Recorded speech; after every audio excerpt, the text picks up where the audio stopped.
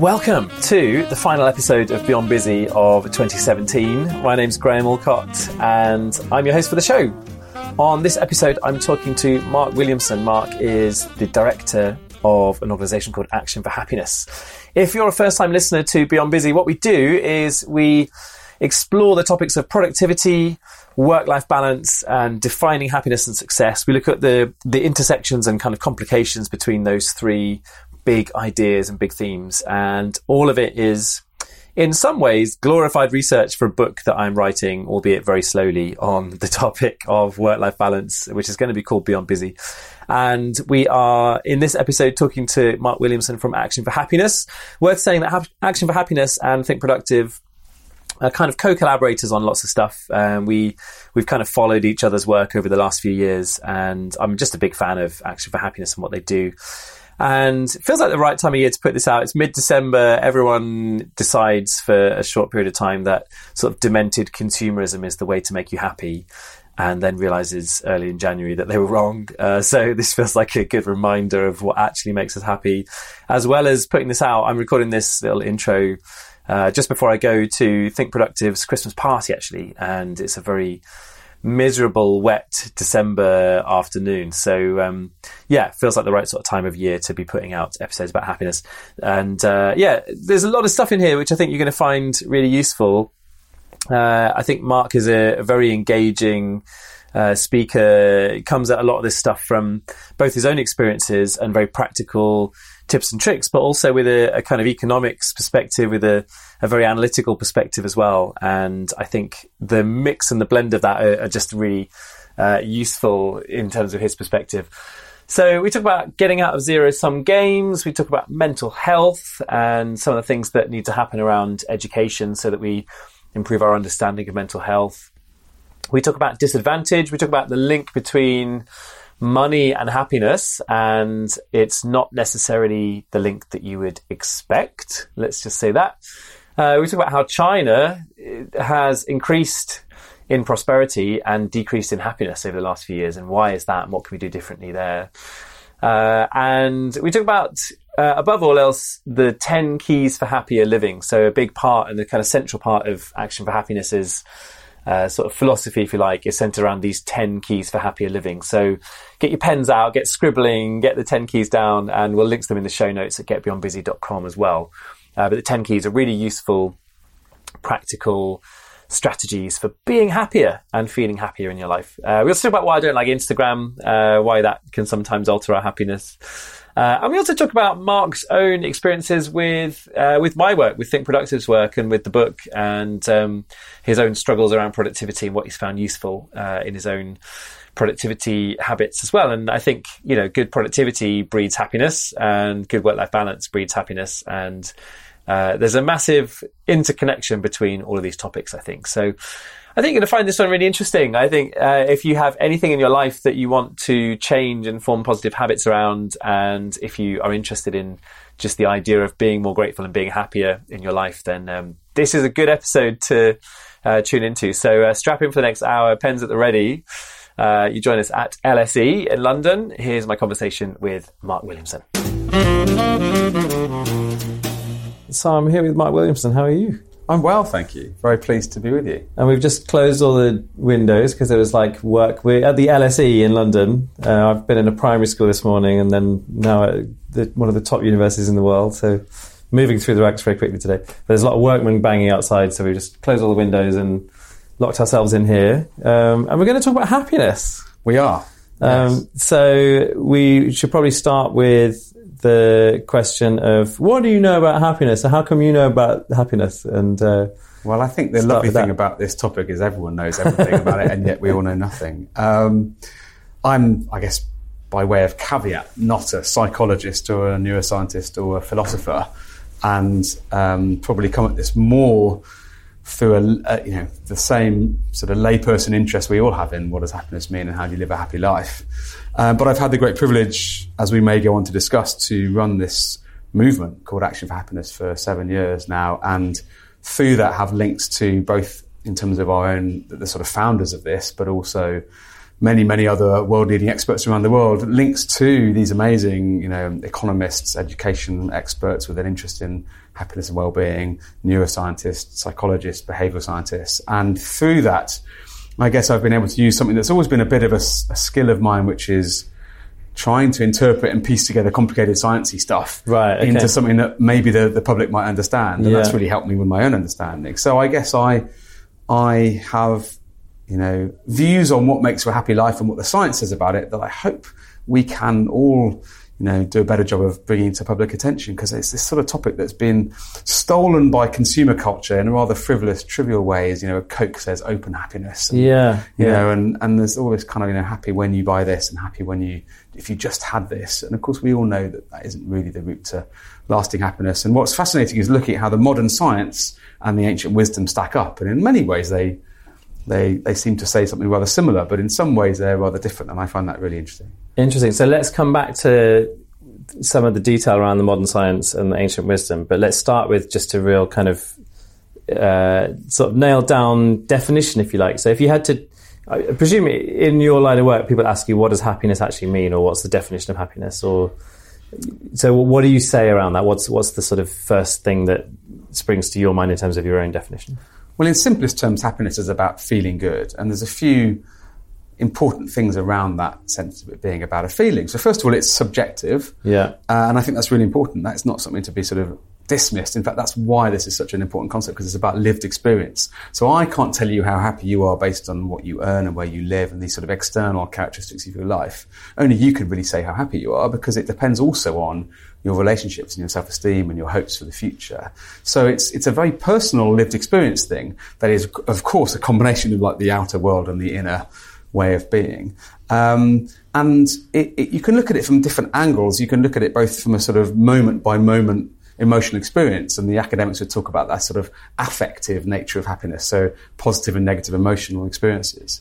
But it's also both broader and deeper than that. So the broader concept is this idea that the academics would call it evaluative sort of well-being. So how do I feel about my life overall? And I think in many ways the most important question that you can ask somebody is sort of how happy are you with life overall? And I'm always motivated by the fact that when you ask parents what they want most for their children, you and I are both parents of children, and a very common response is, well, I just want them to be happy. I just want them to be happy. And what we mean by that is a combination of healthy, safe, loved, successful. But, it's in some ways the simplest way we have of expressing this deep conviction we have for our loved ones, and I guess for ourselves too. But it's also deeper than that as well. So there's another sort of component of happiness, which is a bit more Aristotelian, going back to the sort of ancient Greek, Aristotle's view of a life well lived. So the academics might call that the eudaimonic aspect of happiness. So it's not just about an enjoyable life, pleasure in the moment, but it's about a sort of sense of meaning and purpose. And so when I think about how I feel and whether I feel happy or not, it's a mixture of what's going on with me right now, sort of current mood. It's a mixture of how's life as a whole, am I safe? How's my work? How is my health, etc. And it's also a sense of, do I feel that what I do matters in some way? So although, actually the question, how happy are you, seems very simple, and it is really simple. Yeah. We bring all these things together, and in fact, nothing could be more important than that question.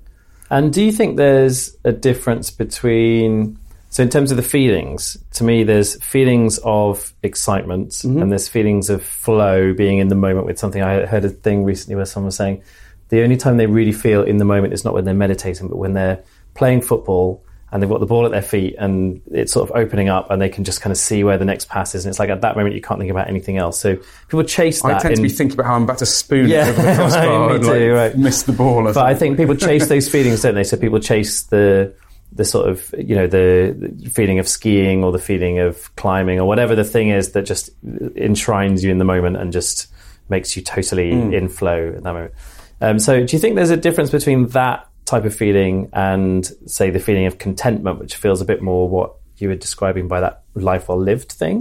Yes, there is, and I think it's reflected in that you can sort of measure the current emotional state, and you can also sort of measure or think about the kind of overall feeling of you have about your life as a whole. And I think probably when it comes to making priorities in terms of life choices and when it comes to setting national policy to maximise people's well-being, that sense of how do people feel about their lives overall is what matters most, because it captures more than just your current experience. And both a major contributor to that and also something that's valuable in its own right, is this current emotional state.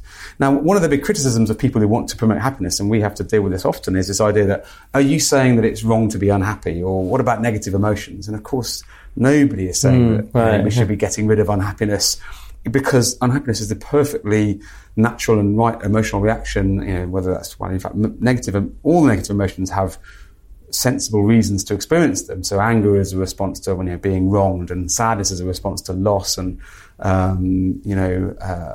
fear is a response to sort of danger. These are natural, evolved emotional responses. It's not about shutting them out or pretending we don't have them. Really, a good life, a happy life, is about learning to deal constructively whatever emotional experiences we're having. So when we're dealing with loss or we've screwed something up, it's about, well, how can I be resilient and respond to that in a constructive way? And when it's that moment of, as you said, kind of experiencing a flow, whether that's on the football pitch or meditating, it's like, well, how can I maximize the number of these moments of connection and being here and experiencing that real connection with what I'm doing? Because actually, when you have more of those moments in your life, you tend to have higher overall life satisfaction, more of a sense that life overall is going well. Yeah. So it's not about trying to so much shut out or even chase after any particular emotional experience. It's about having a sort of balanced approach. And this is why I love and believe strongly that meditation and mindfulness are a big part of happy living, because it's sort of about getting away from judging and chasing after things, and more about saying, well, how are things right now? How do I feel? And how can I respond to that in the wisest possible way? There's also a really interesting interplay between the expectation of what a life well lived or what happiness looks like for you versus the sort of personal experience. So obviously people in a country where, say if you're so I lived in a village in Uganda, no electricity, no running water, very kind of basic provision of everything really. But everyone there was really happy because they're comparing themselves to the person next door who has the same as them. And no one ever really looked at that as being, this isn't the way that we should live or we should feel unhappy. If someone from the UK was planted in that environment, they would probably immediately be like, oh, this sucks, I don't have Wi-Fi, right? So there would just be an immediate disconnect between what your expectations of a happy or well-lived life would be. Have you seen, I'm sure you and listeners are familiar with Maslow's hierarchy of needs, this idea, basic shelter and so on. I don't know if you've seen the slightly bastardized version of that. The one where they put the Wi-Fi underneath. Wi-Fi on the basket. Food, yeah. But does that... But it's a really, really important point, and in fact there's a lot of philosophical debate about this. Yeah. But so I think one of the interesting things here is that this idea of people wanting to live a good life is a universal human desire.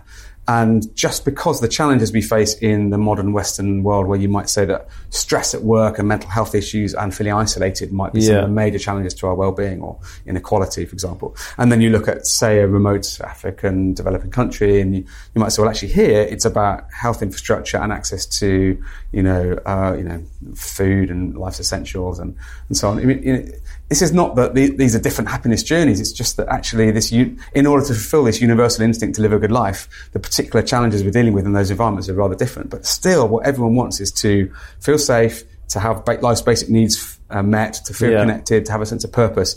And so I think it's absolutely understandable that you can often have that experience you talked about, where you go to a poorer country and go, oh my goodness, everyone here is happy. And this is because, of course, you can have many of the other things that contribute to a good life, like a sense of spiritual connection and being involved in a community, having a real strong purpose, even if you're dealing with quite serious poverty and major health issues and so on. But it is wrong to say, oh, look at the happy poor, there's no connection between income and money, because on average, when you look at countries and income levels and well-being, richer countries are, without question, happier on average than poorer countries. Yeah. So you will always find examples of the happy poor surviving in awful conditions, but it doesn't reflect, on when you look at it on aggregate. So, the happiest countries aren't the Bhutans of this world, where they do have a major focus on promoting happiness, but still have a very kind of rural and challenging lifestyle. The happiest countries are the Scandinavian countries, where they have both modern economic developed society, but also great fairness and great kind of provision of public services and levels of trust and cooperation and so on. So, The amount of times on this podcast that it comes back to, the Scandinavians, they're getting it so right. They're so annoying. And then you meet Scandinavians who'll tell you otherwise. But we have to be careful of this idea of the happy poor. But there is something really wise in there. I wasn't necessarily trying to make that argument, but I think there's something interesting. So you said before that happiness is defined in the subjective. Everybody's view of what happiness means and how they feel is down to them. Yes, you asked but more it is also massively influenced by because your expectation is really based on what you see around you and how you compare. I guess how you compare yourself to other people who are like you. So in that sense, you could make the same argument that someone in the 1930s in the UK would have a very different sort of life expectancy or a different view of their health or a different view of what kind of leisure pursuits they would have versus someone now in the UK. So there is like, even though it is subjective, there is to tackle it, you do also have to either lower the expectations of society so that everybody measures themselves as above the line and becomes happier, or you need to raise expectations and facilitate people to then be able to do that, right? So I mean, one of the most obvious aspects of the really important point you're making is what's sometimes called the sort of hedonic treadmill, this idea that as we grow in our incomes and our wealth and be able to buy things and improve our quality of life, have bigger houses and higher salary and whatever the consumer world can provide for us, we very quickly adapt, and we're perhaps more interested in our relative position in the pecking order than we are in our absolute position.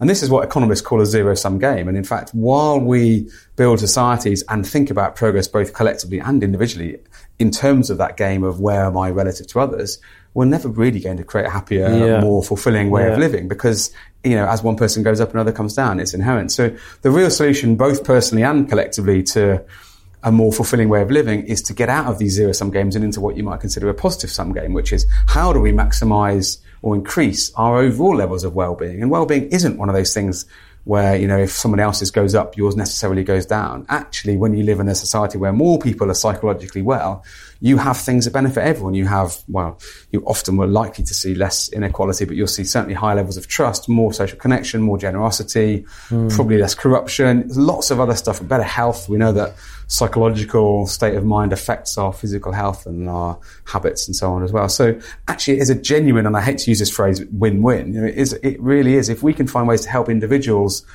become more at peace with themselves and more psychologically well, and do that en masse, for example, through changes to our healthcare provision to give greater focus for mental health, changing our education priorities to help children learn skills for life, not just academic attainment. There were kind of really big picture things we can do that would genuinely improve our overall well-being, that could become less about, how am I doing relative to others with salary, and become more about, how do we build a better society together? I find that really exciting. Yeah, and sort of judging the success of life or a life well lived is often done on the base level. People look at what possessions they've accumulated and what their salary is and what house they live in. But on the national level, the same trap happens, right? Where nationally people measure the progress of a country based on, is GDP going up and by how much, and how much economic growth do we have and whatever. So do you think you have to, on that level, switch into more of a thing about measuring happiness? Do you remember David Cameron did a thing about let's measure happiness? I was there when he launched it, So he said something that was really rather remarkable for a politician to say at the time. He talked about this before he became Prime Minister, so while he was sort of leader of the Conservative Party before they were in government. And he said there's more to life than money, effectively. We should be thinking about progress not just in terms of growing the economy, but in terms of people's lives, which I fully agree with. I mean, the sad thing and the criticism he got was that then and indeed still, policy is still focused on how do we maximise growth and maintain jobs and grow the economy more so than it is in well-being. But the principle of what he said was very important. And he then instituted the Office for National Statistics in the UK measuring this. So we've now had 5 years of the ONS at a major level measuring questions like how happy are you with your life and how anxious are you and so on, alongside all these other measures around income and employment and health and so on. And how do they do that? They just go out and poll people? So they do it they do it as part of something called the household British Household Survey, which includes questions about all kinds of aspects about your financial decisions and so on. So I think 200,000 people in a representative sample across the UK every year are asked these questions that now include happiness and well-being as well as these more objective measures. And it's allowed some really, really interesting observations to come out. That, for example, although you get regional variations in these levels, actually in any section of society, any geographic area and any type of work, you see these huge disparities between people who are really quite struggling, for example, with serious mental health challenges or social isolation, and people who are thriving. And it's much less related to income and class than you might imagine. Really? Which is those trends are there, but actually there are factors around our early childhood experiences, our connection, our communities, that matter in many ways more than income. So I have this idea that, disadvantage, we tend to think of it purely in economic terms, helping alleviate poverty. I think we should be thinking of disadvantage in terms of well-being in a broadest sense, which is about addressing social isolation. It's about addressing, purposelessness, people feeling lost, people feeling disconnected. It's about helping people who are dealing with, major stress, anxiety, loss, as much as it is helping people who are dealing with lack of income. All of these things matter, but we've got a everything's too economically focused. So this is, what you were saying is exactly right, that this obsession we have with maximising our personal wealth is also true at the political level. And we find politicians saying stuff like, we must stay ahead in the global race, China, India, all these countries that invest in education, we're going to fall behind. And my question is always, race to what? Is this race to permanently working busy oblivion? Or is it a race towards higher quality of life? Because one of the interesting things is China, who's had this incredible growth. If you look at measurements of happiness and well-being in China, if anything, they've gone down on an average level as China's huge boom has happened. Which is to do with all kinds of things around inequality and air quality and, kind of things. So there's increasingly people around the world are realizing there's more to life than growing the economy. And you now see strange things like the Dubai government trying to prioritize the happiness of its people for one of the first sort of market economies to really focus on that. And then there are now these UN reports all around the world comparing the happiness of countries.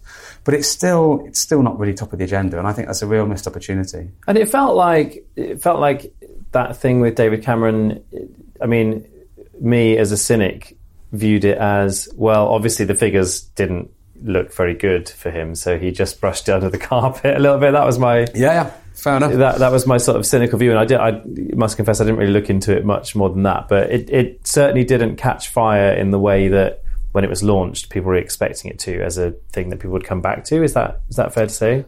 Yeah, I actually think the reason it's not got as much attention yet is rather unexpectedly the wellbeing numbers have either gone up slightly or been fairly flat since he instituted it, which is rather remarkable considering some of the things that have happened at that time. It's been difficult financial time, and of course people have been, you might argue, a proportion of people are pretty unhappy with some global events recently and, EU referendum and so on. And yet actually there has been a slow but, actually measurable increase in UK wellbeing over that period, largely because you might, again, cynically say, rather cleverly introduce this at a real economic low point.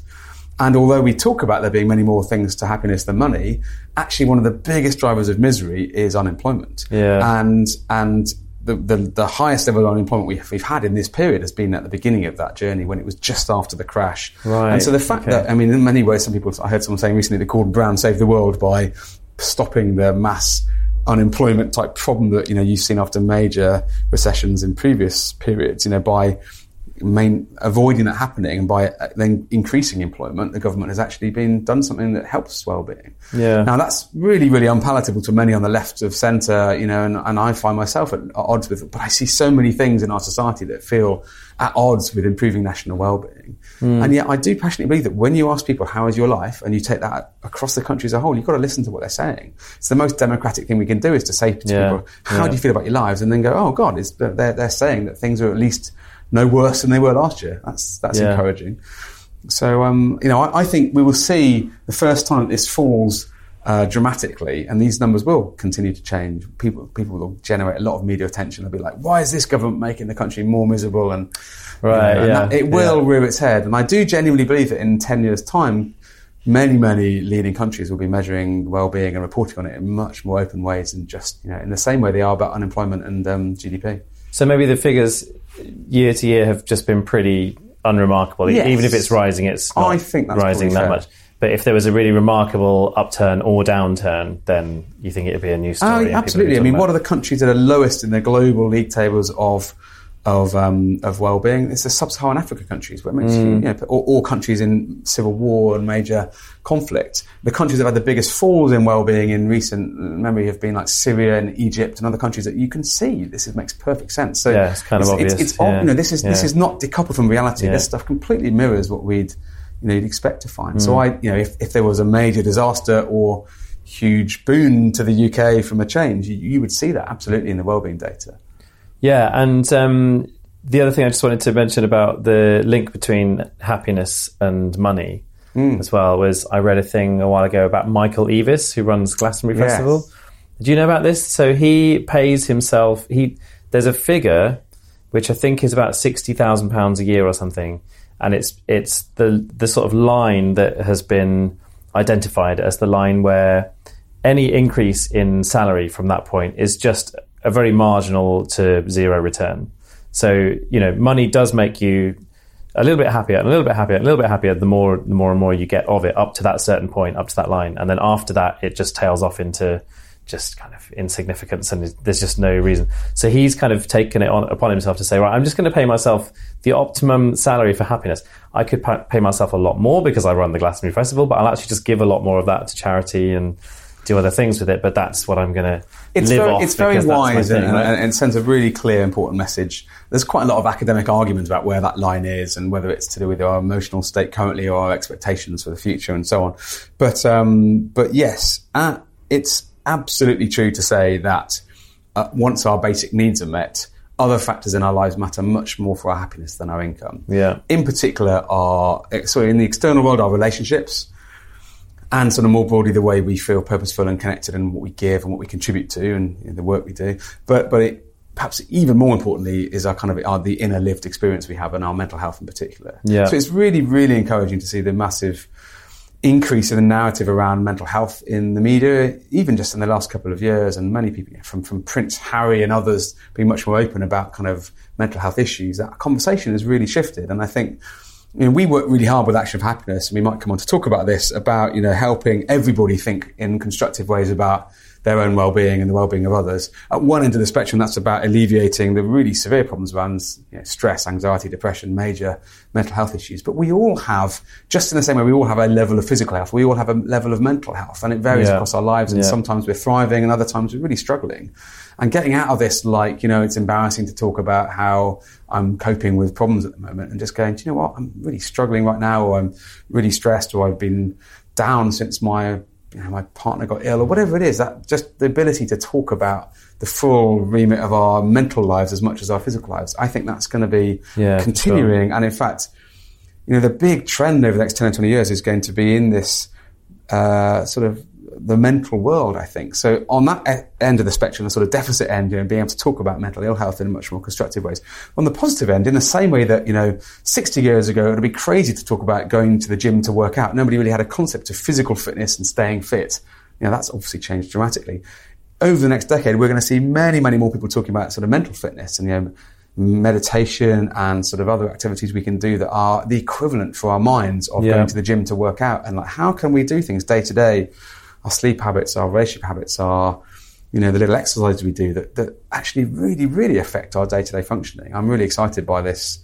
I think it will be, when we look back in a few decades' time, this will be the big change that's happened in modern society. Yeah, for sure. So let's get really practical for a minute, and this might bring us on to Action for Happiness as well. But in terms of practical things that people can do that the science suggests will make you happier. Are there really simple things that are that cut and dry? If you do this regularly, you'll just definitely be happier. Are there a set number of things like that? There are, but with the caveat that there's not a prescriptive list. So we are all uniquely different. And one of the most fundamental things about our knowledge of happiness and human needs is the need for autonomy. Yeah. Nobody gets happy when they're told what to do.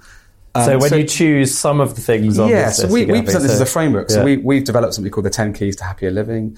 Sort of spells an acronym called Great Dream. There's all kinds of resources online if people would like to find out more. That comes from a pretty extensive review of the latest scientific research about the things that are broadly within our control that do tend to make a difference. Yeah. But it's not a 10 commandments. It's more like, here's a menu. Some of these things you might do anyway. Find what works for you. And then if you do more of that, of your own volition rather than because you feel you've been told to, then that's probably going to help. So I can just really briefly we'll run put a through link to the 10 keys on the show notes for this, but maybe pick up on some of the ones that you think are I could even very briefly run through all 10 of them. So that, can you do all 10 just from memory? Yeah, sure. So, okay, cool. So GREAT Dream is the acronym. GREAT is the first 5, and they're things that are generally to do with day-to-day habits. G is forgiving. Yeah. That's about when we're kind to others. That's great for our own well-being.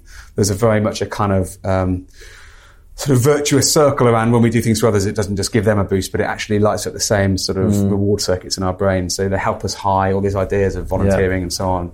But just simple acts of kindness really makes a difference. The R of GREAT Dream is relationships, relating. Perhaps the single most important contributor to our happiness is our relationships. And there are lots of things we can consciously do to improve our relationships, from actively listening to what people are saying, to responding constructively when they share things with us, to just kind of making time for people and remembering to put people before things, which we tend to get a bit wrong in modern life. Yeah. The E is about exercising and physical activity. It's not just great for our sort of physical health, it's brilliant for our mental well-being. When you're outdoors, when you're active, when you're, raising your pulse levels, it's also an amazing antidote to stress and depression. It's a mood shifting thing, endorphins and so on. The A is about awareness, which is really about living mindfully. So just being able to be aware of how you're feeling, what's going on around you. So it's that pause, take a breath, notice how you feel, notice the environment you're in, make wiser choices. Easy to say, quite hard to do, but obviously a massive trend in mindfulness in recent years.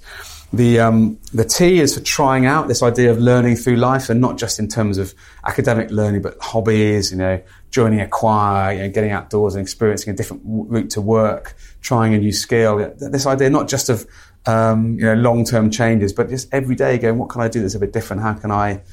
That's a nice one. Yeah, it's really backed up by the literature, which is actually when we try new things, it really does open up. It sort of takes us outside our comfort zone, but in ways that really build our efficacy and our sort of self-worth. So that's the first 5, and those are all things you can act on every day. You can do something kind, you can connect with someone, you can be active, you can pause and take a breath, and you can try something new. The second 5 spell the word dream, and they're a bit more about your values and your approach to life. So they're sort of a bit more philosophical and less easy to do day to day, but they really matter. So the D is about direction. So it's like, where am I heading in life? What are my goals? And we tend to think of goals in terms of long-term aims and ambitious, but it also matters day to day. So you will know through your amazing work with Think Productive about the real sense of achievement from, like, I've got some stuff I've prioritized today and I've just ticked off those 3 things I wanted to do. And that's actually a really big contributor to day-to-day sense of purpose and functioning. The R is about resilience. So however happy your life is, you will face loss, you will lose loved ones, you will screw stuff up. It's not about pretending that this stuff doesn't happen or ignoring it. It's about saying, how do I have coping strategies for the dark times? Who do I turn to? What's my technique for dealing with shit when stuff happens? The E is for emotion, and in particular, this cultivation of positive emotions. So we have a choice. We've evolved to be focused on the negative stuff. We have this kind of negativity bias to be looking for what's gone wrong, to what might go wrong. That's natural and is good because it gets us away from danger. But we also have the opportunity to choose to focus on what's gone well. So this idea of gratitude and each day going, what was good today? I might be really pissed off with what happened and I might be worried about tomorrow, but I can at least stop and go, I spent 10 minutes with my daughter today and had a lovely conversation. Or wasn't it nice on the route to work that I noticed that, beautiful sunlight through the trees or something. Just actually consciously noticing the good things as well as the bad things, not instead of. This is not Pollyanna naive, life is perfect. It's kind of what I call realistic optimism. Yeah. I went to an art sort of degree show thing in Brighton a few months ago. And one of the exhibits was this sort of experiential thing where there was this pot full of all these pencils. And on the side of the pencils, the artist had kind of scrubbed away the colour and then he'd written little kind of mottos on them. And it was like, take a memory pencil. This is here to remind you of a certain thing. And the one I picked out just said, best is now. Yeah. And it sits in my sort of pen tray on my desk. And I probably read it. It just catches my eye once every 2 or 3 days. And just this idea of best is now is just such a simple, lovely little motto. But that pencil has changed my life. Yeah. I mean, and it's funny how these things do change your life. So I was really sceptical about this whole gratitude idea, this whole idea of noticing things that's gone well when I first read about it. Because often in the literature it's talked about this idea of keeping a gratitude journal. Yeah. And I'm a British male, grew up in the Midlands. I never thought I'd be keeping a gratitude journal. But actually looked at the evidence on this, and scientists have done kind of proper randomized placebo-controlled trials like you might do for a medical drug on this idea of every night for even just 1 week, write down 3 good things that have gone well that day. And they've done like this proper controlled study looking at the effects as much as 6 months later. And it's remarkable. Like you see this uplift in people's happiness and reduction in symptoms of depression from this tiny activity that takes a couple of minutes a night. So I was persuaded, having seen this, to experiment with it. And I love this idea of experimentation. Like, however skeptical you are about one of these ideas, give it a go, try it out. And I did this. Yeah. I thought I'd try it for a week. I ended up doing it for like 18 months, and I still do it really regularly. Just every night, or as close as possible, what's gone well today. And it had a massive impact on my life. It basically made me think, you fool, you take so much for granted, you're so blessed, and yet you get caught up in like these little things that are annoying every day, and you just don't notice the fact that like you have 3 lovely, healthy children, you have a job you care about, you cycled home from work today and it was nice. And it was like all these little things that we just take for granted when we're worried about the project or the argument or the whatever. So it just changed my life and really was an eye-opener. So we've actually just developed an app recently called What's Good, which is, well, in fact, one of our supporters has built it, which is about building this habit day to day of just recording these things. And I think it's really powerful. I did that on a private Tumblr for a while. Oh, yeah. Yeah, but I think I did that because there wasn't an app. So I definitely want that app. Well, I'll send you the link, and it's intentionally not one of these share your good things, because of course you see these memes on Facebook, people go on and go, here's my great things today. And this is interesting because it links into the next one of our 10 keys, which is about this idea of acceptance. The last A is A for acceptance, sort of being comfortable with who you are. And one of the big problems I think with social media is this idea of you compare the reality of your life with this glossy Photoshop image that everyone likes to present to their lives, is kind of comparing your insides with other people's outsides, as I talk about it. And it's really, really toxic, and especially for young people. It's like, oh my God, everyone's life's better than mine, and so on. And so when you see these things of people sharing their good things, I think well-intentioned about spreading gratitude on social media, I think it's dangerous, because it's like, look at how good my good things are. Look at my lovely house. Look at my beautiful family. And like, whilst that's really good for your own well-being, it's actually potentially quite toxic for other people's, and this idea of perfect lives. So I like the idea of gratitude being a very personal thing. It's not about showing off. It's about saying, what am I grateful for its own sake, not because I want to impress somebody else. Yeah, my heart sank a year or so ago when I heard a comedian talk about the idea of #grateful as almost being hijacked by... it's been hijacked to become the most sophisticated kind of humble brag. Yeah, I think in that's a way, right? It's just true. like, look at my amazing house, #grateful. And it's like that, the gratitude is your excuse to be able to bring it back round again and talk about it. I just think, I've not seen it quite yet. I can relate to that. And I think this is a personal habit that makes a big difference. It's not about the appearance you create for others. But it is worth noting that, of course, why is it that we're so obsessed with brands? Why is it that we love to earn more and consume more and have more? It's not because those things really of their intrinsic value. We tell ourselves that we want the best things because they're functional and intrinsically useful, but it's really, if you peel back all the layers, it's about this idea that every human being wants to be loved and appreciated fundamentally. And so for us, brands and the image we portray are the best proxy to the world of I'm valued. I matter because or the reason I care about you seeing my nice house or noticing that I've got the latest whatever, or that I'm successful in my work, is I just want to be seen and valued. And actually, when we can be a bit more at peace with ourselves for who we are without needing that external affirmation, so much of this noise drifts away. Yeah, for sure. And it was a big shift for me, because I was, with hindsight, always a people pleaser. One of my reasons I was successful in corporate life, I think, was I could adapt to what people wanted and make it happen. But basically, I was trying to please others. And it was only when I kind of let go of that, or I call myself a recovering people pleaser, because I've not entirely shifted it yet.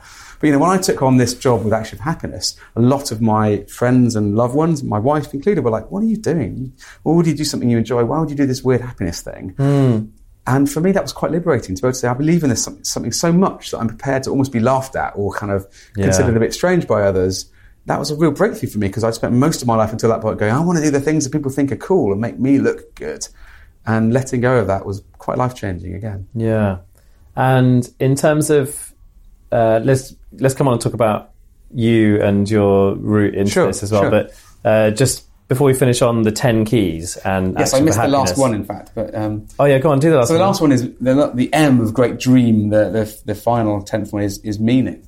I talked about it earlier on, but this idea of what gives you a sense of purpose. And of course, it does really differ from different people, and it might be in some people in the case of my mum, their religious faith is a great source of meaning and drive in life. But for others, it might be, in my case, it's the conviction I have about the work I do and sort of how that potentially helps others.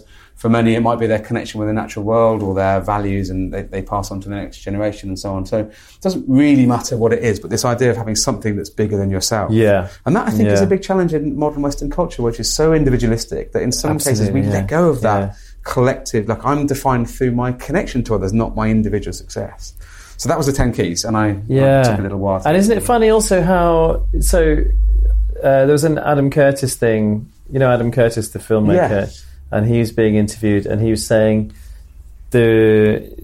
all the big movements these days are basically individuals railing against something because everyone's so individualistic that they're not willing to compromise their individualism to sign up to collective sort of dreams or collective ideologies of what makes things good, right? So the Brexit thing was we don't like the EU. The Trump thing was essentially we don't like the establishment or Mexicans or whatever else Trump was supposed to be. But it was a fear of the other, us and them mentality. But all of that is about individuals saying, I feel in fear and let's dismantle something. But it's Adam Curtis was saying it's very difficult now to construct things that people are willing to sacrifice their individualism in order to be part of in that way. I just thought that was that's really interesting. I sort of agree with that. But I am struck back to, if you look at the previous US election or the previous sort of change of presidency when Obama came in, there was a real movement around a collective hope there. Yeah. And people did unify and come together around something. And you could argue that other things like that have made really positive changes in many other areas. But so I think what we've seen recently, reflected in both the EU referendum and the wider populism responses to various issues, is being a collective fight or flight response. So coming back to the psychology, we know that human beings have a kind of fight or flight instinct when under pressure, and we also have a kind of nurture and collaborate instinct when we're less under pressure. And these are two really conflicting sides of human nature. That's interesting. And what's happened, and I think this does, if you look back to the 30s depression, that led in many ways to the Second World War because there was a huge response to kind of, that's a little bit of a grand statement. But, when we feel under threat, we are more likely to lash out and fear the other and see the bad in the other. And I think in some ways the global economic uncertainty that's happened in the last decade has been partly responsible for this sort of populist response of like, I feel under pressure, so therefore I want to lash out to the other, whoever the other are. It might be the immigrants, it might be the people who are taking my jobs in whatever way, it might be the kind of these bureaucrats in distant lands who are making decisions about us. But basically it's a psychological thing around we are feeling under pressure. And actually, I think the role of culture, in fact, in some ways, the role that we're trying to do with Action for Happiness is this, let's promote the good side of human nature. Because there's a very strong evolutionary, survival of the fittest thing. But even Darwin, who's, largely seen as discovering the survival of the fittest thing, he never really talked about it in those terms. He actually observed that it's those most collaborative and nurturing communities that thrive most. And actually, when we create the structures, as we did in response to, say, the Second World War, we created a bunch of institutions to try and nurture collaboration rather than conflict. And, it has been, with some major exceptions, remarkably peaceful since those major conflicts of the last century. And we can build structures that really enhance the other side of human nature. So I think when we encourage compassion, when we encourage trust, when we stop and listen to each other, so many better things happen. So this fear of the other thing makes me so sad. And I have to say the media plays a massive role. The media stokes up this narrative. Most people feel relatively safe and relatively connected and at peace with where they live themselves, but they have a really distorted negative view of the rest of the world because it's seen through the lens of Murdoch's press and others that create this fear. Well, it's no surprise that the areas that have the least immigration tend to be the areas that lash out most against immigration. It's interesting, isn't it? It's more a fear than a reality in a way. So it's not about what they're seeing in their community, it's about what the media is telling them is coming. I think you're right. Or is sort of coming up the road or whatever. So in terms of the 10 keys, how do you so that's, those are all things where you could delve into the practicalities of each of those 10, and there could be things. How do you get that to people? So what's Action for Happiness's sort of method of delivery in a way of getting those messages and that practical framework out to people to help them? So this is a question about something we've been thinking about a lot over the years since we launched, and it's really partly about behaviour change, and it's about social change and how you sort of bring these things together in communities. And so I think when we launched this, we had a rather simplistic idea, which is a bit like what you sort of just asked me, which is how do we get this information to people? And it's back to, I think, what even advertisers used to believe was the way you change behaviour, which is give people information that changes their beliefs and that motivates action. So we used to think, tell smokers that smoking is bad for them. They go, oh my goodness, that's awful. And then they change their habits and that's all fine. And of course, we know that's a flawed model of behaviour change. Information in its own right doesn't shift behaviour. In fact, actually, what does shift behaviour more is that when you get people to act in a certain way, even without them understanding why, that they have an emotional experience or, some kind of reaction to that change, like do an act of kindness, like go and visit a lonely neighbour, like stop and be grateful at the end of each day or take a mindful breath. These things, you have a reaction to them, and then you have a sort of cognitive response that says, oh, that was interesting, I might do that again. And then it becomes potentially a habit-forming change. And so I'm fascinated by this question of how do you help people make lasting changes in their lives? And so whereas I think we thought originally our model with Action for Happiness was give people great information, we create a 10 Keys framework, got a really resource-intensive website, thousands of people connecting with it. Actually, that isn't what we're trying to do. What we've discovered is the real model for movement building is start with individual motivation, tap into that, and then bring people together in face-to-face and online communities to help them change together. So again, slightly deflected from your question for a moment, but we mentioned Maslow earlier, and that there are core physical needs we all have as human beings, we also have core psychological needs. And they are something called self-determination theory. But the three core needs we all have psychologically, one is for autonomy, I mentioned that earlier, another is for relatedness, and another is for mastery, this idea of getting better at things.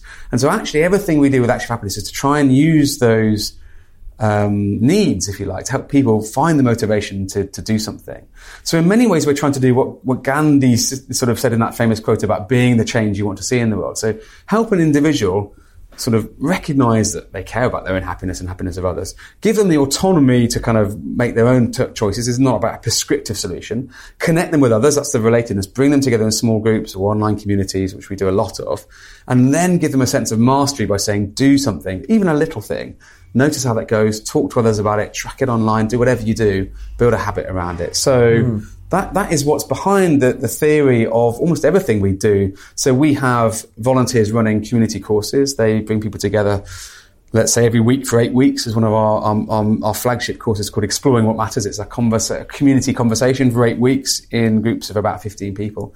I heard really it was life-changing. described as the Alpha course, but without the religious cell. So Yes. It's like the sort of meaning of life. A bit like the Church's Alpha course without God, or someone else described it as a bit like Alcoholics Anonymous without the addiction. So this idea of get people together face to face in small groups for conversations that matter in a safe space where you can talk about the real stuff. And coming back to this idea of, what do we talk about as a British male or indeed British female? We're very good at talking about the football, the shopping, the weather, the house prizes, the kind of tedious, meaningless stuff. And we're very bad, or often, I certainly was, not very good at talking about how do you cope when things go wrong? What really gives you a sense of meaning? What do you feel about your relationships? Is your work fulfilling? What could make your community better? These are the questions that really matter. And we don't talk about them very much. So in our groups, we're giving people that platform to come together, have a friendly conversation, and people come out of it saying, well, they love lovely things like that was life-changing. I've built friendships that will last, which is obviously great. But what we actually do, we're in the middle of a proper randomized control trial of these courses at the moment, which is quite hard work, but really interesting when you get academic groups doing a proper study of it. But we look at sort of before and after measures of personal well-being, and they go up quite substantially. Interestingly, the increase we see in life satisfaction appears to be on a par with, if not bigger than, the sort of increase you get when you go from being single to being married, or it's bigger than the effect of, like, if you go from the negative effect of going from being employed to unemployed, or one of these major life changes. So we don't know yet whether that lasts, but there's really something really substantial happening. But we also measure people's pro-social values. So we say, does your attitude change? And we find that people come out of these courses actually kinder. They're more likely to be compassionate to others. They're more trusting of others. And that for me is even more exciting, because it's about not only have I become happier, but I've become more inclined to care for others. So in some ways, it's trying to address this fear of the other, this social breakdown thing that we're seeing where we become less trusting. And I just think that in some ways, if we could do that at a mass scale, that would build a really substantially different cultural narrative. So we with the model is about individuals making change happen. So these amazing volunteers that run these courses. We also have primary school teachers bringing our resources into schools to help kids with it. We have policymakers where they have that influence, trying to change local authority policy, even at the national level. People trying to influence health policy and education policy. We have people in organisations saying, "Can you come in and help us change the culture?" You guys with Think Productive do fabulous work in companies, but some of those same people are saying, not only how do we be more productive, but how can we cope better with stress? How can we create an environment where people feel more meaningful? And I think we'll see more and more of that as well. So that's what it's all about. We've certainly not cracked it yet, but we've got this amazing community of about 100,000 sort of members who've taken a personal pledge and are involved in an online community, I think, of about 1 million now, which is, a real privilege. It's also, really hard for us as a tiny charity to respond to the level of demand as well. So we are in that real my own well-being has been under threat over the years. About how do you deal with this? This movement of people who really want to change the world. And it's inspiring, but also a major sort of work-life balance headache as well. And we were talking just before I pressed record on here about how, so if you're really stressed, then everyone's like, well, you're supposed to be really happy. Why are you really stressed? I suppose the more demand comes, this beautiful irony of what you do. Well, my wife, has an impact on your own well-being. My wife, Kate, who is very wise in many ways, when I first thought about taking on this role, she said, "Now listen, sunshine, if you're going to do this director of happiness job, whatever the hell that means, and you come home at 10:30 every night really miserable, that ain't happening, is it really?" So she's kept me honest on this. And so for example, although I have worked perhaps in many ways harder than I've ever worked, even in corporate life, on trying to deliver this because I'm passionate about it. I do keep weekends sacred, and I try and always make time for the children and time for my health with cycling and friendship and other things, as well as, the conviction of the work. And, actually I would say that some of the ideas behind Think Productive have helped me with that more recently as well when I discovered them. So I'm grateful for that. Yeah. So let's talk about that. So our worlds have sort of collided a few times in recent months, and I've been in touch with a couple of people down in Brighton around the Happy Cafes. I'm going to go and do a talk for the Happy Cafes of Brighton I think in January. And I'm really looking forward to it. And you met Vanessa King, who wrote our 10 Keys. Vanessa, as well, and also Stan, who's down in Brighton as well. And it feels like there's this little network that I've suddenly tapped into of all these interesting, connected, motivated people taking this really interesting stuff to the community and to cafes, and having these conversations in different spaces, which I find really exciting. And I think there's a big crossover. I think there's a huge emphasis, as you'll know, with Think Productive's work on attention and on how you mindful, and and also just at the very base level, just around being aware of where the improvement opportunities are. I just think there's something about sort of seeing and having motivation, having the autonomy to change, is just huge in both what you guys are doing and what we're doing. So your sort of interaction with Think Productive. So tell me about that, and what has that meant for you in terms of your own, I guess, let's ask, how has being involved with Think Productive helped your happiness? Well, it really has. So let me come back to how, because that's interesting. But I will answer that question about the story, because that's interesting. So one of the things we do to support our mission is put on big public events, trying to engage as many people as possible around a whole range of themes to do with happiness and well-being, from relationships to resilience to mental health to compassion and various other topics. And as part of that, I've had the great privilege of having people like the Dalai Lama, who's become our patron over here with us, which is just such an amazing experience. And then Marty Seligman, the founder of Positive Psychology, and many others.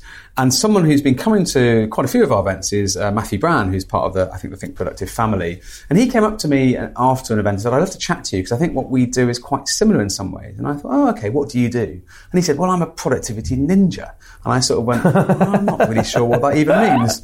And if I'm honest, what was going on in my head was like, okay, that sounds like the corporate speak I used to hear back in corporate land, and reminds me of dull words like productivity that don't really interest me anymore now. I've been enlightened and left that whole world behind. And of course, that was me being a bit myopic and I think short-sighted. And I met Matthew for a coffee and we talked. And what became very clear straight away was really what you guys are talking about is attention management. Of like, what am I focusing on? Not just right now, but in life and in work generally. And how do I choose wisely and then live more effectively? And that is essentially the essence of happy living, because it's about this idea of being conscious, being awake, and then choosing to be compassionate, choosing to be focused, choosing to actually to not do things as well as to do things. And actually, so that I was woken up to the overlap that I perhaps had been ignoring.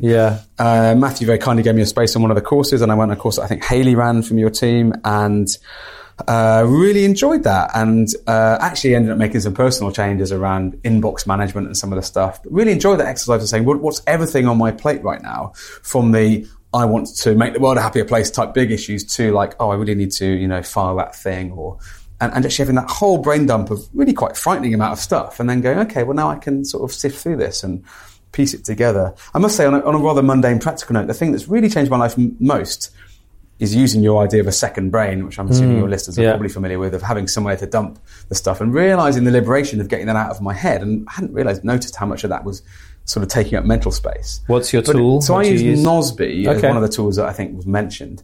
I'm sure there are many other ways of doing it, but the thing that's changed me so much is that having effectively a to-do list linked with calendar, so a per-day to-do list. So parked inside my second brain, I probably have 500 things that I need to do at some point, which is quite daunting. If I saw them in one list, I'd be like, oh my God, I need to go and sit down for a week and just breathe. But because it's by day, and I know that thing doesn't need to be done till next Thursday, and that thing doesn't need to be done till January, it's really liberating. So I can focus on, like, here are the things that I know are important today, and here are the things I know are important this week.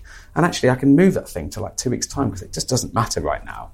And that's sort of obvious, and I maybe should have been doing that for years, but having the technique to go, no, I don't need to worry about that now, and just getting it out of my brain space, that's been hugely, hugely helpful. So on one level, that's got nothing to do with happiness, and yet actually it's allowing me to do both this charitable work focused on happiness in a better way, and also, I have more time for my kids. I have better decision making on whether to approach this funder or whether to run this schools project on a daily basis, because of the clarity that's brought me. So thank you. So I think that has everything to do with happiness, right? Yeah, it does. Yeah. It does. But actually, it's interesting that I think you're probably one of the few groups that I've come across that make that link between productivity and happiness. And I love the fact that this podcast has been conversations that bring those two things in.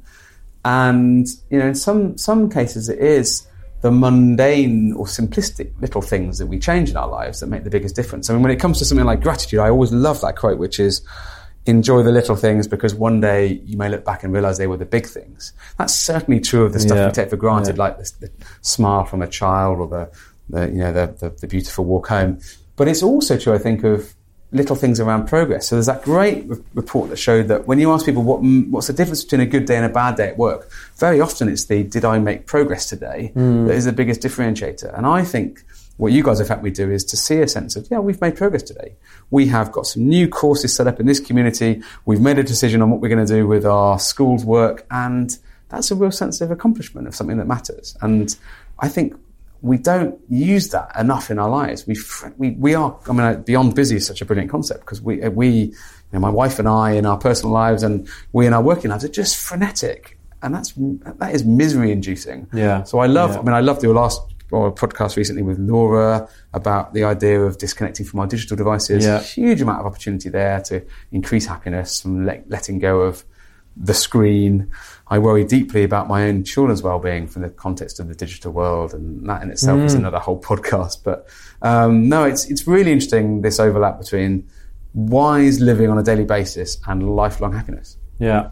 And in terms of that decision that you took to leave the corporate world behind and come and become the director of happiness. I love the idea of being like, you're the boss of happiness, the director of happiness. Yes. It's a cool thing. That's what she called it. I'm not sure I would ever refer to myself as that. So a couple of questions around that. So one, what was the expectation of what was going to be different when you left the previous job? And so what encouraged you to make that leap, I guess, is the question.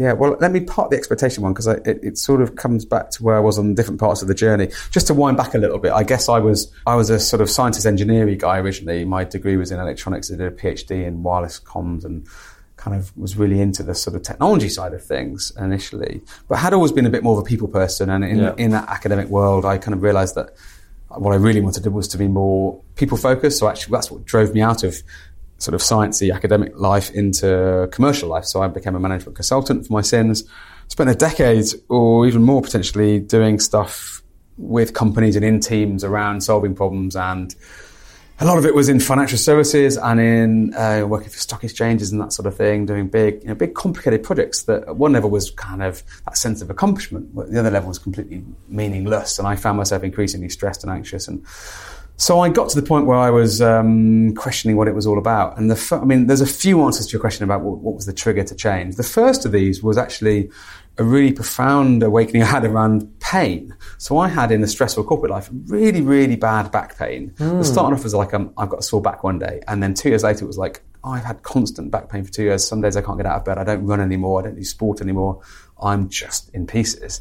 And I'd been a really sporty kind of guy, and that was awful. And again, referring to Kate, my wife, who was further down the path to enlightenment than me at the time, she was retraining again out of corporate life to become an osteopath. And she recognised, I think, that my pain was at least partly due to my stress, not my... I was told by the medical establishment I had a degenerative spinal disorder and a slipped disc, and I had MRI scans showing me all this, like, your back is a bit screwed message. But Kate was wiser than that and gave me a book that helped me realise... Well, in fact, when I first got it, I was like, this looks like nonsense. The scientist in me was like, don't tell me this is all in my head. But basically, the message was, the biggest cause of back pain is tense muscles, not damaged spines. The biggest cause of muscle tension, which is real, it is psychological stress. And do any of the following sound like you? Really care what people think about you? Tick. Never talk about your feelings? Tick. Work really hard and never slow down? Tick. Oh my God, this book has totally nailed me as a sort of people pleasing, not quite alpha type, but always going. What was the book? It was called something like Back Sense, I think.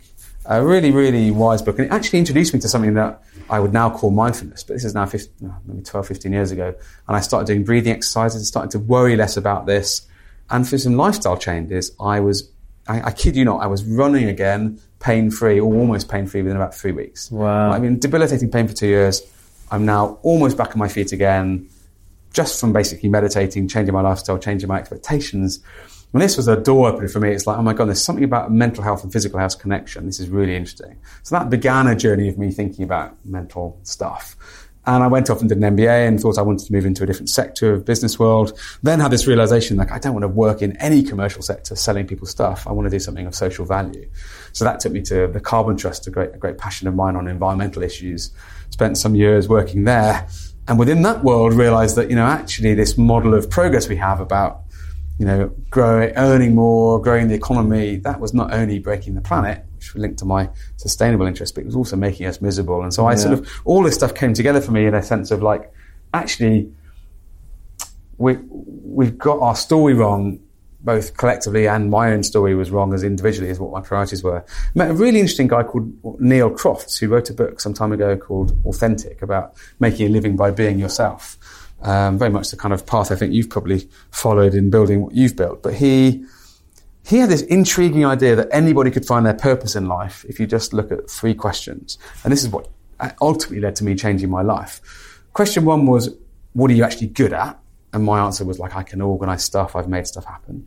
Question 2 is, what are you passionate about? And mine had become like, I'm passionate about this idea of what really makes people happy. Because I think, I've discovered that when I left a corporate job to take a pay cut and do something I care about, for example, I'm much happier. And the third question was even more intriguing. It was like, what makes you angry? What would you like to change in the world? And mine had become, I'm really angry that this narrative we have everywhere is that a good life is about having more and earning more. Because it's A, killing the planet, and B, making us all miserable. And it's not true. I found this out for myself. Although I am reminded of this lovely quote, money doesn't make you happy, but everybody wants to find out for themselves, which I think is quite wise. But we're certainly got some truth in it. But so I combine my answers to these questions to sort of say something like, I would love to use my talent for organising stuff, my passion for this question about what really makes for a happy life, to do something about this kind of messed up narrative we have of success. And I parked that in a drawer and thought nothing more of it. And then came across Richard Layard, who's one of the co-founders of Action for Happiness, who's this hero of mine, really, wrote this amazing book about, he called it Happiness Lessons from the New Science. And it was all about changing our narrative and priorities, and had a really profound impact on me. He was wanting to start a movement, and I met him and the co-founders, one of which is now Sir Anthony Seldon, the guy who's transformed education around well-being. And I said, you must let me come on board and try and run this for you, because they were trying to build a movement. And I'm like, I don't know much about the psychology, really. I don't know much about, where we're at with this, but I've got such a conviction for this. And I wrote down on what my life's priority is this. So even though when my mum and dad or my wife or my friends are going, why would you leave this job you kind of like to do this crazy happiness thing? I'm like, I've just written this down as my life's purpose. I'm doing this. And was it just that you'd written that down and then you met Richard a few weeks later or something, and so it was just I'm not a big believer in fate or the universe conspires and all that big stuff, but I am a believer that when you've noticed something, you have a cognitive bias to create opportunities based on that. So because I'd been conscious enough to go, I care about this, I'd love to find a way of doing this, I was on the lookout for opportunities. I saw an article he'd written in the Times, I got in touch, we had a conversation, and it flowed from there. So had I not done that exercise of thinking about where I wanted to go with my life, I don't think any of this would have happened. But it wasn't, I don't think it was the gods conspiring to make it so. I think it was more that, you make, to some extent, your outlook determines the opportunities that come about. Yeah, it's also a really good practical application of that piece of thinking that you often hear around. It's the people who write down their goals, the people who write down what their plan might be, who get somewhere with it. And that's exactly what you've just shown there. Maybe that's right. I mean, one of the things, again, it's a slight aside, but one of the challenges with this whole area is that there's evidence-based stuff that makes a difference, and we try and focus on the science without it being sciencey and boring. And then there's also perhaps slightly more what some people might call new age, or slightly more hard to see the substance behind that stuff in this area. So if you look at the self-help shelves and the bookshelf, there's a whole range of stuff, from really, really empirical, interesting, grounded stuff to quite away with the fairies things. Yeah. And so an example of that we've wrestled with over the years is I don't know if you know Rhonda Byrne's The Secret. This is a book that's had a huge impact around the world, and basically says, if you wish for stuff hard enough, it'll happen. So the Noel Edmonds thing as well, there's all cosmic kinds of ordering. And so at one level, if you look at the science, some of what those things saying are true, which is when you consciously focus on the positive things, or when you make an effort in your relationships, improvements happen. When you're on the lookout for opportunities, you're more likely to see them. That's absolutely true. There's definitely ways we can reframe our outlook and our psychology to not only make wiser choices, but actually even to change the structure of our brain through neuroplasticity. But no matter how much I wish to be for the necklace in the shop over there to appear on my neck, or however much I wish for my relative that's got cancer to be better, that isn't actually going to change anything. So that we've just got to be really clear between the stuff that is really grounded in psychology about our attitudes change things, and then it's just nonsense about the universe will conspire to make it so, which is And so I find there's a real tension, and even within our community, there are some people who are much more at one end of the spectrum than the other. And I don't want to preach to anyone, but I do think there's some potentially unhelpful advice in the world of self-help around don't worry with the cancer treatment. If you just wish yourself optimistic, you'll be fine. Now, I do believe that when you're dealing with major health issues, your outlook will probably have quite a big impact. This mind-body connection is real. But don't turn down the therapy and believe that the universe will save you, because I don't think that's very wise advice. Yeah, I was watching one of those long-form Louis Theroux documentaries about people who just give all their money to certain American preachers, and then it's basically give your money to this, and then you don't need to worry about getting cancer treatment. And just the more you give, the more it feeds the tree, or something. But there's a fascinating piece thing of about psychology that people are really. It is awful, by. but if you look at the placebo effect, it's fascinating. So I don't know if you've ever looked into the placebo effect in any detail, because we get really interested in drug companies are looking at does my drug outperform the placebo? The most amazing aspect of any medical research at all, almost full stop for me, is this placebo effect exists and it's real and is replicated in every trial, which basically is our expectations of something affect the outcome. And this is amazing. I mean, in fact, there's a brilliant book by Jo Marchant. I'd recommend talking to Jo if you don't know her. She's going to come and do an event with us next year about this mind-body connection, but which is when you expect something might change the outcome, that belief does have physiological effects. It does literally change things like your immune response to infection, how well you might deal with a stressor. So, although there's no evidence that a particular, people might say, there's absolutely no evidence that homeopathy works, for example. And I'm not going to claim that homeopathy does work, because there's lots of studies that are challenging. But, there is definitely evidence that if you believe something, whether it's homeopathy or Reiki or crystal healing or whatever, if you've got a really strong belief in it, there is something about the way your body changes that's real. So I think one of the big questions is, how do we tap into what we know about human psychology to help people make positive changes without having to believe in nonsensical treatments? And actually part of that is hope. Part of that is about this, get away from this narrative of the world's going to the dogs and it's all getting worse. I really strongly believe that life is better now than it's been at any point in human history in terms of longevity, in terms of healthcare, in terms of many, many things we value. And yet we're in a media culture that makes us think it's awful and makes us lash out and have this fear.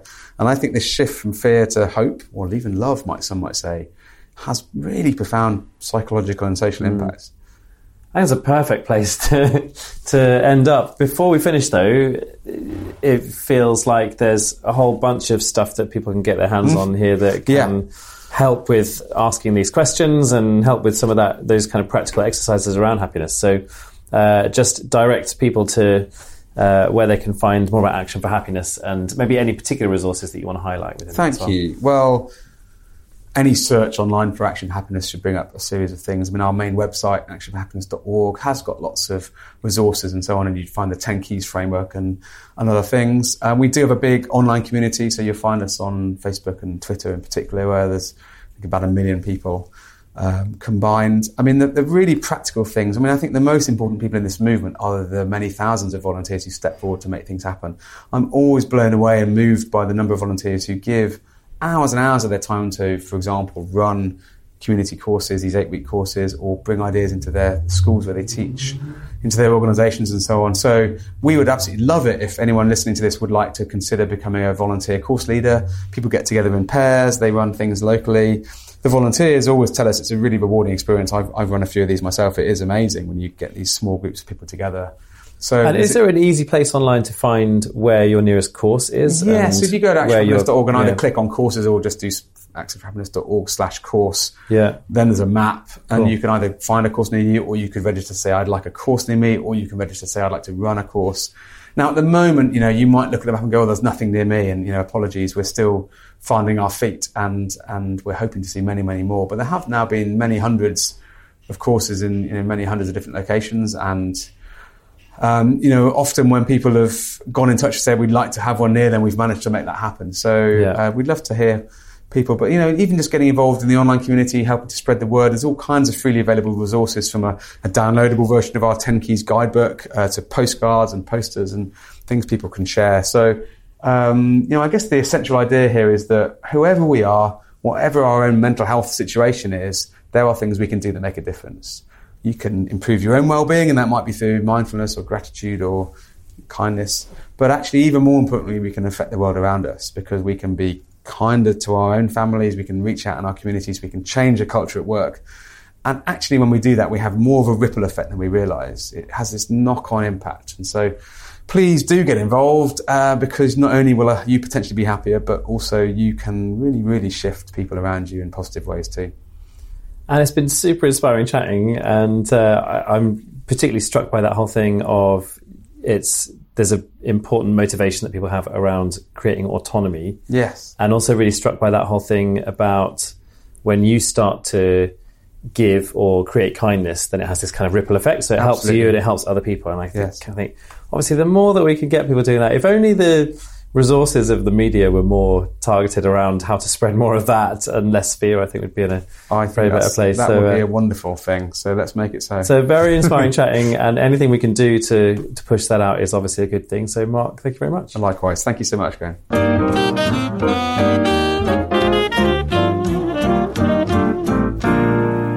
Thanks again to Mark for being on the show. Really enjoyed that conversation, and I'm looking forward to continuing our work with Action for Happiness over the next year. And also thanks to Mark Steadman, who's my producer on the show. Just thank you for all your support, Mark, over this year as we have hit the last episode of the year. Just always worth throwing that one in. And if you're interested in podcasting, Mark just knows everything about that. You can find him at Bloomsbury Digital. Go and check out the Bloomsbury Digital site. And we'll put all of this links to various different stuff in the show notes. So if you go to getbeyondbusy.com, everything I'm talking about during the interview there and all the stuff I'm about to say, you'll find links to that in the show notes as well. So getbeyondbusy.com.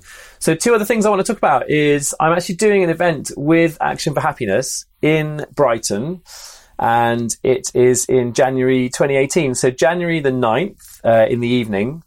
It's at the Latest Music Bar in Brighton, and it's, Tuesday, January the 9th. So if you're in Brighton, I'd love you to come and say hi. I've actually just clicked on the site, and there's quite a few.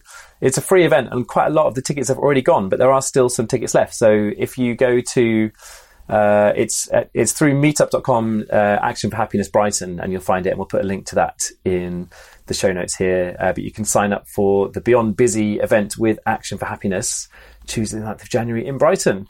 And if you're in London on, just clicking my mouse over the next one, Tuesday the 6th of February, I'm doing an event with General Assembly. Again, it's free. The title is just How to Be a Productivity Ninja. So it'll be me talking about some of the stuff from the Productivity Ninja book. And I'd love some Beyond Busy listeners to come and say hi. So if you're in London, it's in Aldgate, basically. Aldgate, right by Aldgate East Tube. And funny for me, because I used to live in Whitechapel, just up the road. And Whitechapel at that stage wasn't really much of a hub for kind of co-working spaces and cool tech stuff and all the rest of it. And there wasn't even a place to buy proper coffee in Whitechapel when I lived there. And now that just seems like a laughable sort of, it seems like a lot more than the few years ago that it was. So if you're in London, Tuesday the 6th of February, How to Be a Productivity Ninja with General Assembly, come along and say hi at that one as well. It's free, and you can sign up via the General Assembly website. So both of those, we'll put the links in the show notes at getbeyondbusy.com. Do check those out, and we'll be back in 2018. The next episode, continuing the happiness theme, we've got Lawrence and Carlos from the Happy Startup School, which is based down here in Brighton, doing business in a happier, better way. And we're going to be talking to them. Really amazing conversation. 2 of the most present, thoughtful people I've had the pleasure to sit down with in a long time. So really looking forward to sharing that one with you at the start of 2018.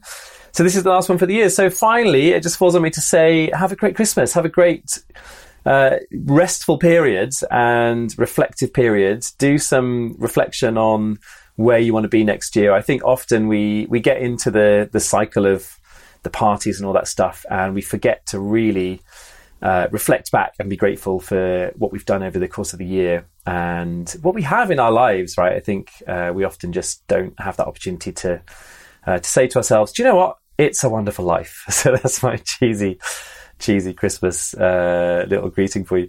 And all the best for your planning and scheming and hustling for 2018. I'll see you the other side of New Year with a whole load more episodes of Beyond Busy. And just finally, just thank you for listening through this year. Thanks for your support.